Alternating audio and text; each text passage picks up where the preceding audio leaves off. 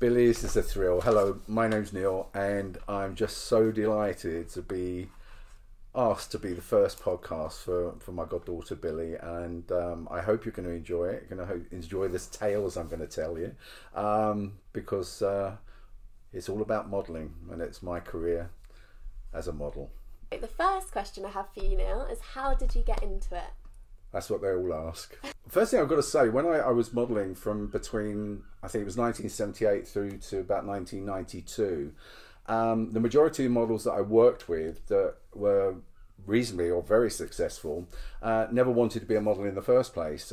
They could be in a bank queue, or they could be a taxi driver, or working in a shop, and agents used to send out scouts. I think that's how Kate Moss was discovered. If I remember, that's correct. Yeah, it was a scout from a model agency, and she was discovered at Kennedy Airport in New York. Wow. But my story is a little bit different to that. I think it was the most bizarre thing. So it was the last thing I ever thought of doing, and the career change when it happened was quite bizarre. But I was, when I left school, I joined a company called BOAC, and BOAC was British Overseas Airways Corporation, and they merged with BEA to become British Airways as we know it today. And it was a 3-year training course in sales and promotion. I thought, this is going to be great. It gave me the opportunity to travel and so on and so forth. And for 3.5 years, I was very content doing what I was doing. Anyway, at the time, I was at, there was a British Airways office in Croydon. I lived in South London, so it was ideal for me to work at the office. And one morning, I just received this call, and the lady said, "Hello, this is Willa Beattie. I'm the fashion editor of Woman's Own magazine." Now, Woman's Own was at the time, unlike today, where there are literally hundreds of magazines, Woman's Own was the biggest selling women's magazine at the time. And I said, "Yes, what can I do for you?" Think she wanted to do something with British Airways. And she said, I want to tell you in the last 10 of our Cover Man of the Year competition. And I went, "Yeah, right, who is this? Who is this? Come on, tell." And she said, "No," she said, "they've all said that." She said, "You're the 8th I've got in touch with, and they all can't believe it." I said, "Well, wow. Who entered me for it?" So she told me it was an ex-girlfriend of mine, who I'm thrilled to say to this day, I actually spoke to her this morning, we're still great mates. And we'd split up about 1.5 years beforehand, but we were still friends, and she had some pictures of me, and she sent it up and wrote about me, and I suddenly found myself in the last 10 of this competition. So I thought, well, I've got nothing to lose, let's go for it, and the prizes were quite nice. And so I went and had the test shots done with Terry O'Neill, who was a very famous photographer at the time, although I didn't know it, and he was married to Faye Dunaway, the actress. And then about 2 months later, it was August 76, hottest summer I can remember on record, and that day I got home and phone call came and it said I'd won. And you hadn't even planned to No.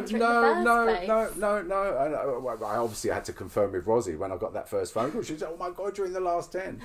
And I think there was about 4,500 entries or something. So I was very lucky.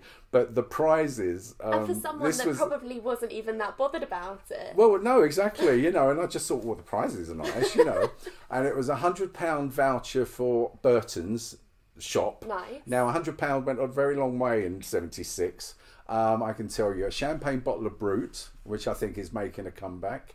Then, let me think, what was the other ones? Oh, Vidasso Soon haircut, a watch. Very nice. And then introduction to a model agency. So I took all the prizes apart from, I was happy with the airlines, and I didn't want to be a model anyway, and it wasn't me. And that was that. So a year passed, and I had my 15 minutes of fame, sitting on the train in the morning, and a woman looking at a Woman's Own magazine, they're looking at me, they're looking down, and I used to do a little nod to say yes, and then she told her friend next door, Yes, so yeah, as I said, I had that 15 minutes of fame for a week, which was fun. And then, I took all the prizes and everything, didn't want the introduction to the model agency, continued my work. Following year. So how old were you then?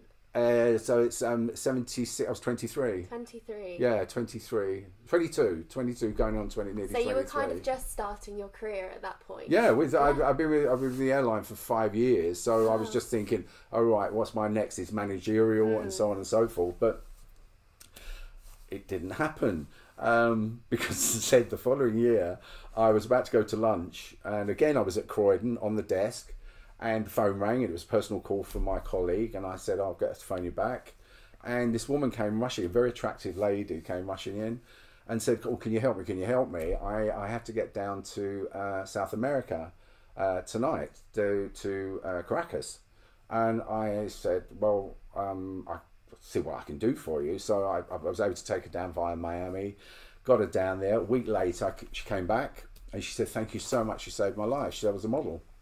And she'd missed a flight from coming in from somewhere else, and this, that, and the other. And she said, as a thank you, it's my birthday coming up. I'd love you to come to my birthday party at my model agency in Bond Street. So, God, this is a long story. I'll try and cut it down. Yeah. So I went the following week to this birthday party, and the agent looked at me very strangely. And this is a year later, since my face was on the cover. And they said, why do I know your face? I recognise you for something. So obviously it's his business to know what's going on.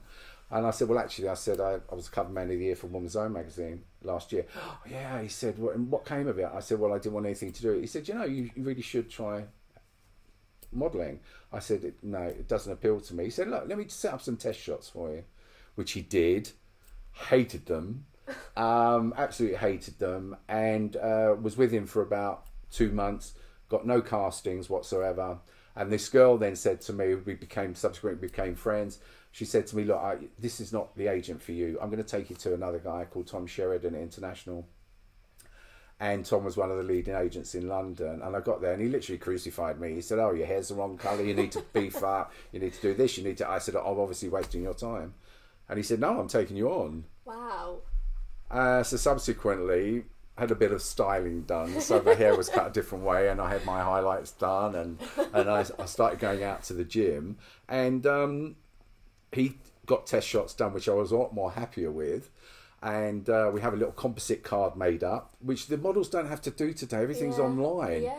You know, and that's another thing I talk about, is that we had to traipse around London and see every advertising agency, every director, every photographer with our portfolio to say, digital then, no, I said, new kids on the block, you know, this is it, this is me, right, keep a card. And as I said, as far as I never see a model walking around with a portfolio today because everything's online. Yeah. Anyway, subsequently, Tom took me on. And he sent me for my very, very first casting. It was to be an Australian lifeguard in a dream sequence on a 747 at Heathrow Airport for British Airways of all people. So I'm working for British Airways. I'm now gone for a casting for British Airways. I got the job. Wow. So that was that. Then I got the next 3 jobs I was sent up for. So I had to keep taking leave. What was that photo like? What, I think I've seen that one. Is that? No, it was a commercial. It was a TV commercial. Oh. Yeah, it was a TV commercial. And I was in Budgie Slugglers and in yellow. I remember so distinctly. And I earned more that day than I would have in 3 months at British Airways. Wow. And I thought, hello. Anyway, subsequently, as I said, I then I then gained a few more castings. And my agent said to me, look, he said, this is unusual. You've got every casting you've gone for. Wow. So he said, you really should consider. I said, well, get me a contract. He said, oh, please. He said, contracts don't come along every day. I said, because then I'll be happy to give up my job. 3 weeks later, I go into a casting, get a contract with British Wool Marketing Board of all people, and it was to do a week's photographic shoot in a catalogue, do fashion shows, do 3 agricultural shows, the Royal Agricultural shows only, big marquee and everything, and crew and stuff, to promote British Wool, and then do a catalogue in the autumn. So in total, it was about 6 weeks' work, and I was going to get paid more than I earned in a year. So I thought, okay. So I took my very last trip. I got a freebie from British Airways, flew to Australia, saw some friends, flew back again, went straight into the modelling.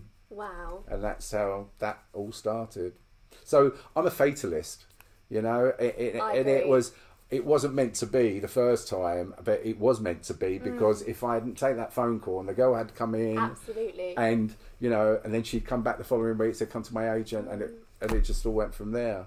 And it seemed like you did everything almost to make it not happen. It wasn't going to happen. Yeah.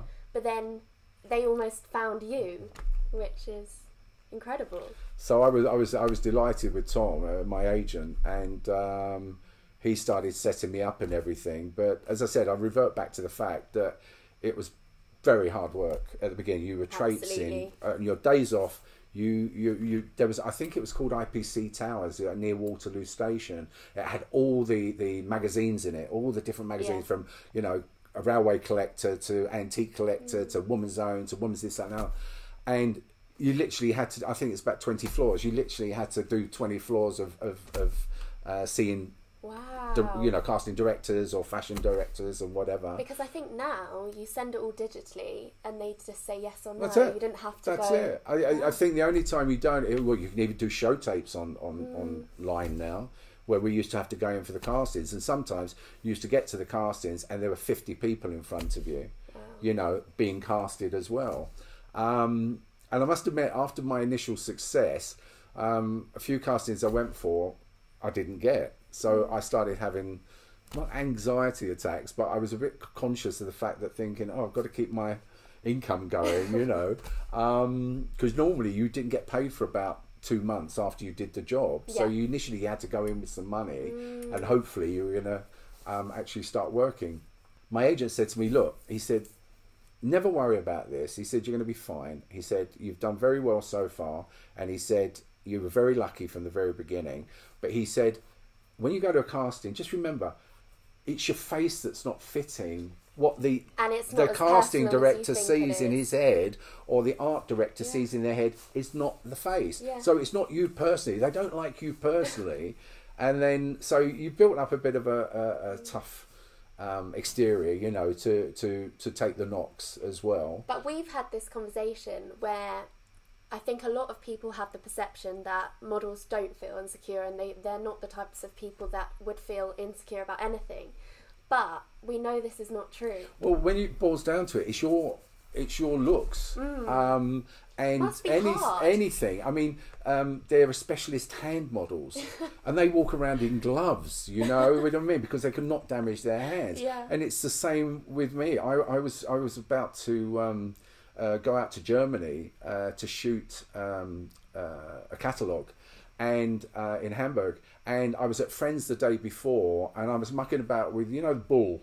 You know, you play the pelota, is it? But you know, you throw the little ball, and there's the bigger balls.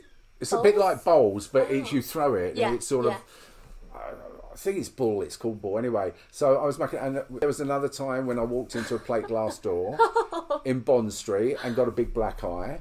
And I was doing a shoot the following day, and then they were able to make up it out and literally do my profile, you know. So, but you get very anxious. Also, it's the uncertainty.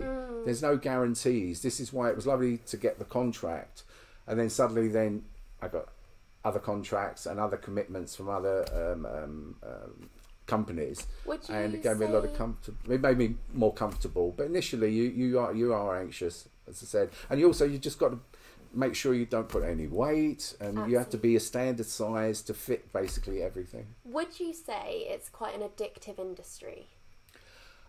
I loved the fact that when you worked, it was fantastic. Yeah. You were earning well. You were travelling all over the world. You were working with really super people, everything, all the crews and the other models. And to this day, I'm still in touch with a number of those models as well.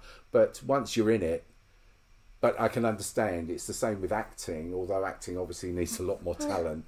It's the insecurities will come if you're not getting the work. Absolutely. And you've chosen to do it. But as I said, the majority of people that I worked with that were successful never ever chose to be a model. They were found and directed to, you know, be successful in a sense. So yeah.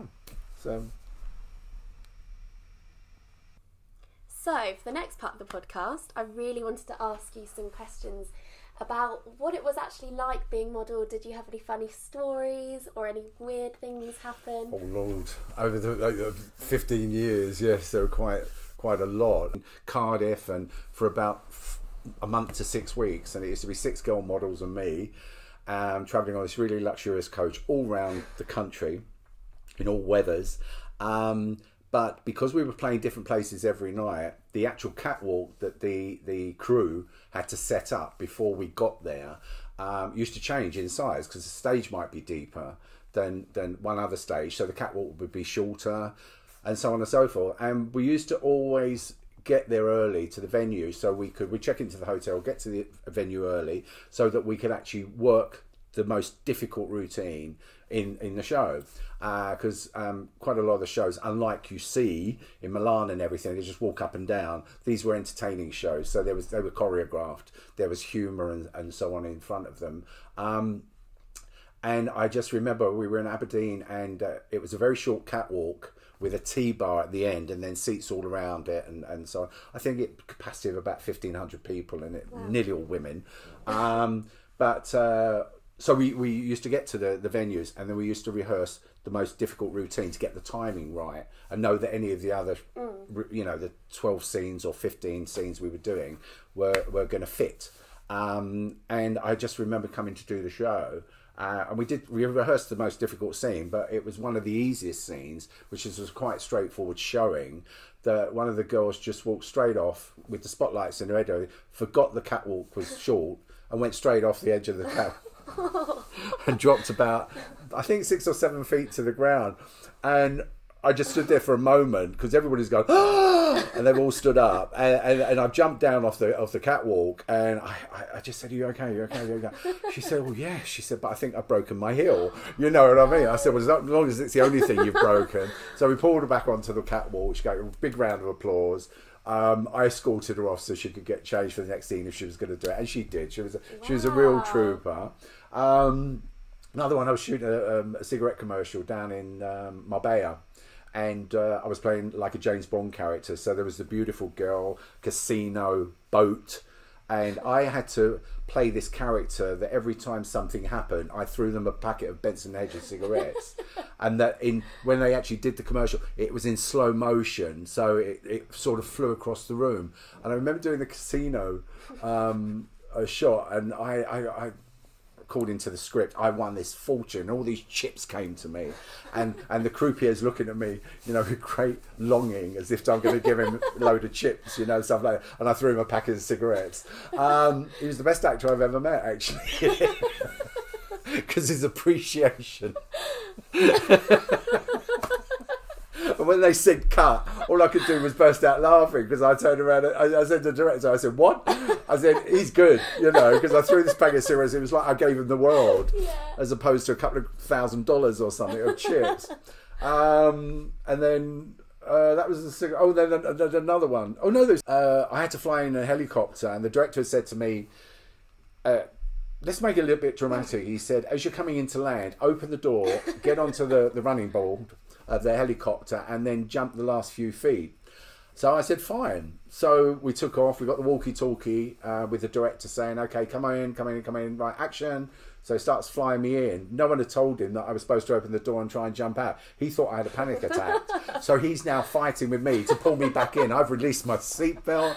I nearly went out the helicopter. And in my broken Spanish, I was able to try to say that it's the scene. Anyway, we landed, because obviously you couldn't have a wobbly helicopter. There were loads. Oh, we were doing the British Wall once, and we sent a load of sheep on to the catwalk to scare the girls, and we used to get up to terrible things when I think about it backstage. Oh no, we also used to play, what was it called, where you blinked, Killer. Oh yeah. Because Wink Murder. Yeah, Wink Murder. Because when you're doing a tour, you know what I mean. It's you're putting a show on. Yeah. But you're just to lighten it a little bit. So we used to play Wink Murder as well, and walking past each other on the catwalk and stuff, or backstage.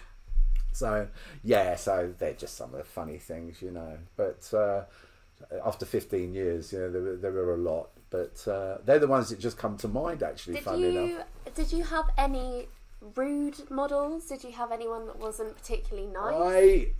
There were a few models that had attitude. I think that's the most politest way of saying it. They thought there was something a little bit special, and for me, it was a job. I never wanted the glory or I just wanted to work. Yeah. I was offered the cover of a very, very well-known men's magazine, and it was paying like something like 70 quid for the day, but it was the kudos of being on the front and having that in your portfolio. But then I was also offered on the same day £500 to do an ad for the electricity board. So I took the electricity board. You know, I wasn't in it for the glory. I was just in it to work and enjoy my work. But going back to your question, one day I was one of these models that, because with a bloke as well, you don't have to do makeup and so on and so forth. And I understood I was working with this other model, whose name I won't mention because she's very well known. And I saw the crew all busy and everything. So I said, right, everybody, who wants coffee, who wants tea? So they go, tea, coffee, can I have a croissant, can I have a... So I just went into the office and everything, where everything was, and I just started making it. And the model walked in, the female model walked in. And I said, can I get you anything? And she said, lemon tea. No, it was green tea. Green tea. And I said, and? She said, no, that's it. That's all I want. And? I said. And she said, no. And she said, I just want green tea. And she looked at me strangely. And I said, get it yourself, and walked out. At that moment, we got called by the director. So like, Neil, can you come to the set? And she looked at me and she went, sorry. So it was, but generally that was the only time, I think. I worked with some beautiful people and lovely people. Yeah. That was just kind of a one-off. It was just a one-off, it was a one-off. Just to clarify, I'm not saying any names. We're not saying any names at all, but this is quite a high-profile person. Mm-hmm. So anyway, bless her.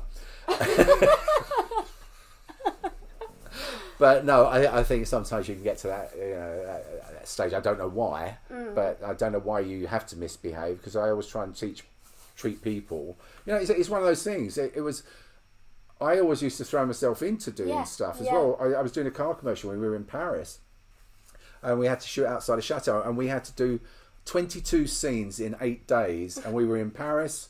On the outskirts of Paris, we were in Innsbruck, and then we were in Vienna.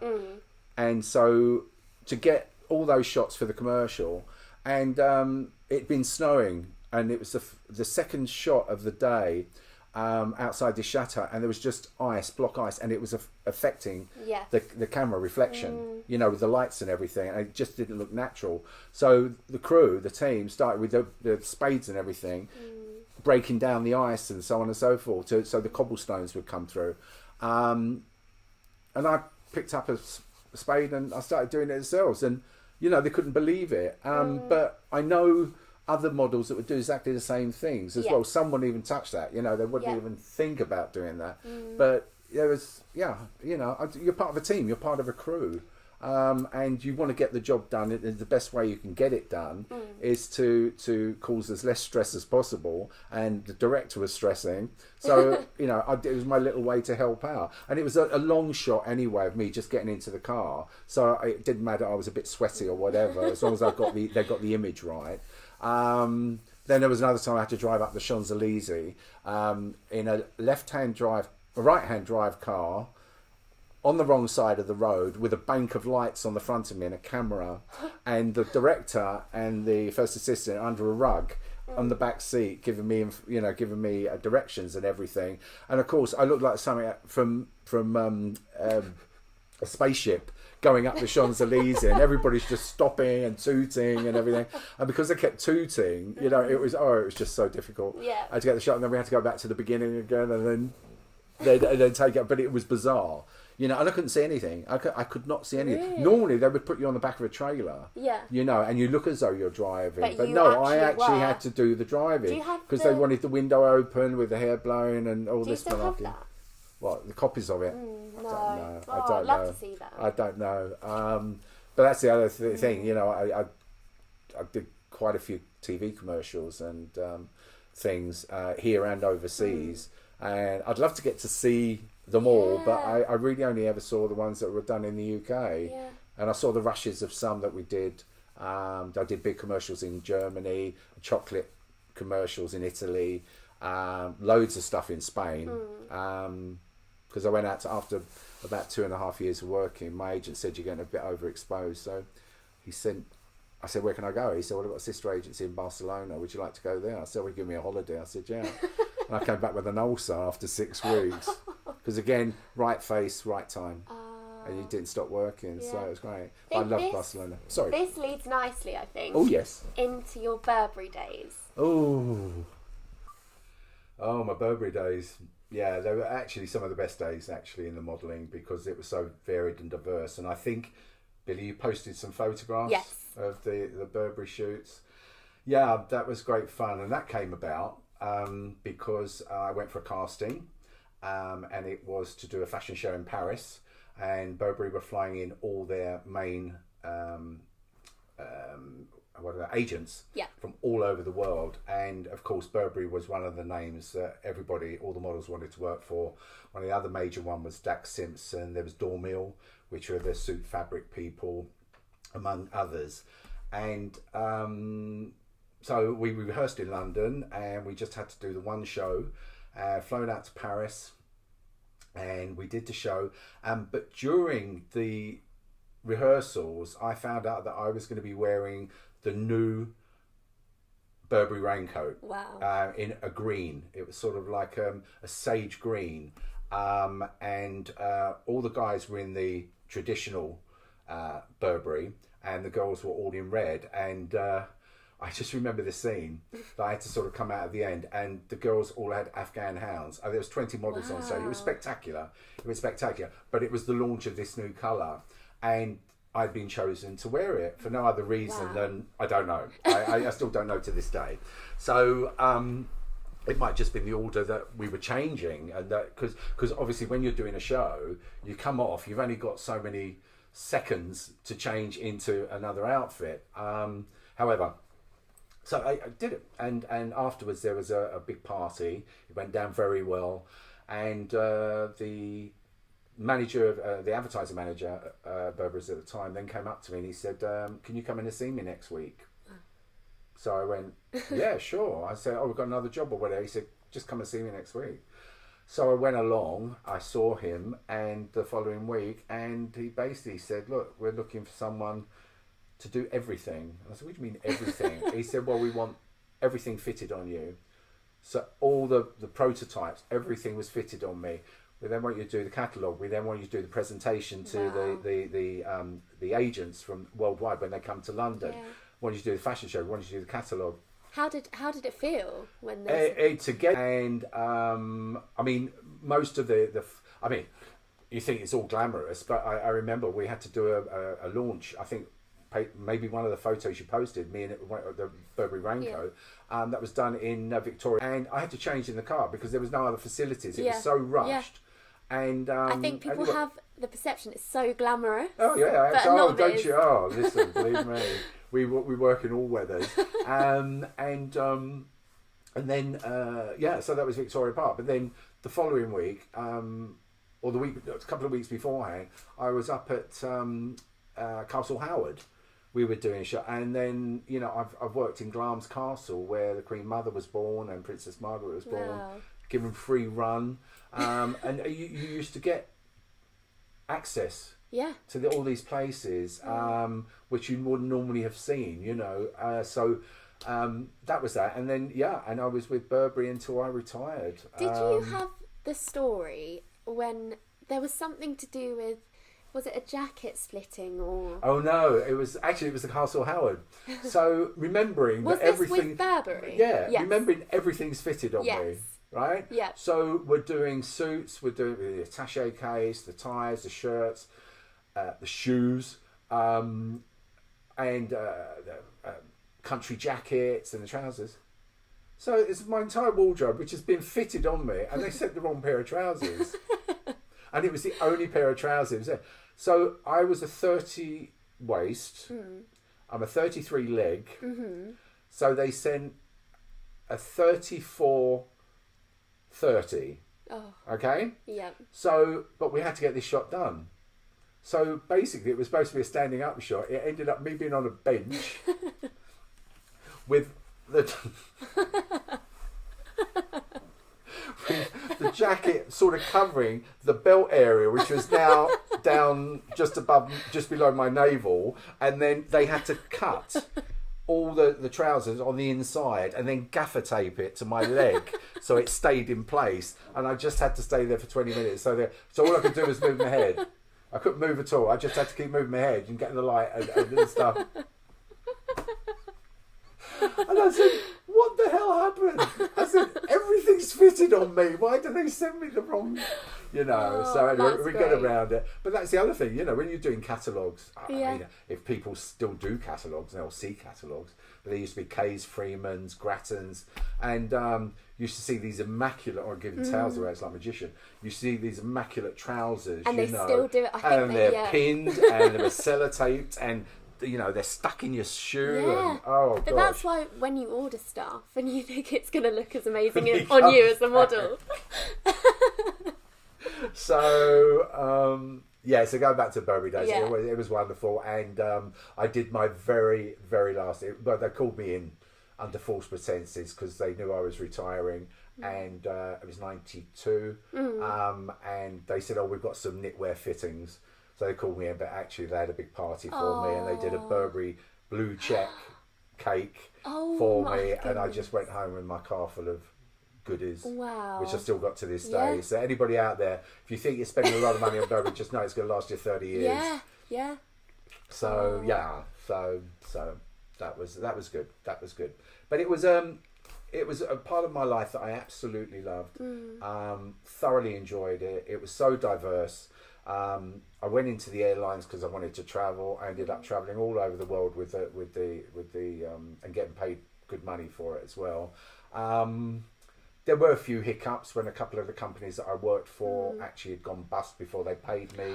So there was ups and downs, but I was just thankful for the people I worked with. But I have to honestly say, when you're traveling and you're in the most exotic locations and so forth, you can get tempted. Yes. And I was in a most happy relationship, now married, and but I saw a few relationships falter because of people playing away. Yeah. And we call it, I don't know whether it's a woke, it's incorrect to say, but that you're surrounded by absolutely beautiful people, stunning people. Yeah. We used to have a lot of fun together, and there was the temptation there. Yeah, absolutely. But I'm pleased to say that I was a good boy. Yeah. I was a good boy because I was happy with what I had at home. Yeah, yeah. So overall, it was a career that I, as I said, got into by sheer fluke. It was one that I actually loved. I took advantage of it. I enjoyed every single minute of it. But I think my favourite was doing the shows. Yeah. Because you had to fun. I mean, I did some mini series as well, and I met some. I played the boyfriend of the husband of Farrah Fawcett in a mini series. I played the husband of, or the boyfriend of another one of, Stephanie Powers as well. Then I did a couple of things with Kirk Douglas and Joel Grey. Lovely, just minis. I never wanted to get into the acting though. Yeah. Because people said, why don't you get following through? But I found all the sitting around was, so where I like the of the photographic work, and doing the shows and stuff. So the opportunities were there. I never took them. So I wasn't meant to be an actor. There we go. So, but you were meant to be a model. I think I was meant to be a model. I had 2 shots at it, and I took the second shot. Yeah. But I think what I say to Neil a lot is it's incredible how it just didn't get to your head. No. Why? I was doing a job. Yeah. I was very fortunate to have a face that fitted a lot of campaigns. I got paid a lot of money. I travelled all over the world. Yeah. I had I got flown to first class to Dubai. I was a pilot on one scene. I was flown to Dubai for 8 days, and we did it in 2 takes. So the rest of the time I was on holiday. That's crazy. And they said, "Well, you're being paid for the week. Do you want to stay or go home? And I said, no, I'm having a good time. So, and that's the way it was. But sometimes you could really work ruddy hard, very hard. Very hard. Oh, look, I was going to tell you one story. It was for people don't remember. C&A it used to be a big fashion store, and I did their latter commercials. Maybe that's why they're closed. But I did all their latter commercials, and we had to do a mock-up ski scene. So it was all shot in this country. So they had a fire engine that blew out foam. And then they put what was it? Epsom salts all down and everything. So and they built a chalet facade as well. So we're there, and this one poor girl had never walked in ski boots before, and she had to carry a tray of glühwein, which is a very hot, lovely drink with spices in and everything. But it's a deep, deep red colour. I think I can see where this is going. 15 times. No way. 15 times. 15 She tripped over and shot, and each time they had to clean all the snow up again and fill it up again, and 15 times. In the end, they actually not sellotaped, they glued. They super glued the glasses there and didn't fill up the glühwein too much to the tops and everything, and made a little sort of path for her. And of course, we were actually in hysterics because we're doing our bit. And then we all sort of turn around and go, hi, glühwein type thing. Crash. All I can say is thank God I wasn't a model, because that would be me. I know, that would be me. I'm with you, kid. I'm clumsy, believe me as well. But great memories, lovely. It's nice to look back, at the photos and everything. To see them and try and remember where you were as well. That was one of the other things. I look at that photo and I think, now, was that Formentera? Was that Sicily? Was that... Yeah, you just never know. You just never do sometimes. Other ones you go, oh, Barbados. Know that distinctly. But, I won't... going back, it was a lovely time. I don't regret it at all. A lovely part of my life. And I'm glad I've been able to share it with you today. Thank you so much for coming on the podcast. Absolute pleasure, and I wish you every success with that and all your future podcasts as well. And I hope your listeners all enjoyed that.